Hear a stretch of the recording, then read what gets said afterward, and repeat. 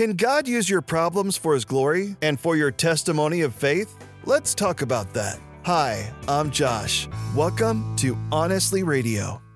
If you want to experience a miracle in your life, you need to know every miraculous work of Jesus begins with a personal problem or pain. For Elizabeth, it was the years spent praying for a child, watching friends raise families, and her heart aching for a little one to hold. God did not waste her pain. He used it to display His glory and perform a miracle in her life.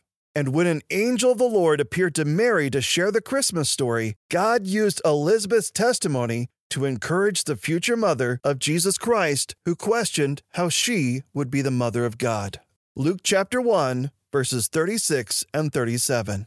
What's more, your relative Elizabeth has become pregnant in her old age. People used to say she was barren, but she has conceived a son and is now in her 6th month.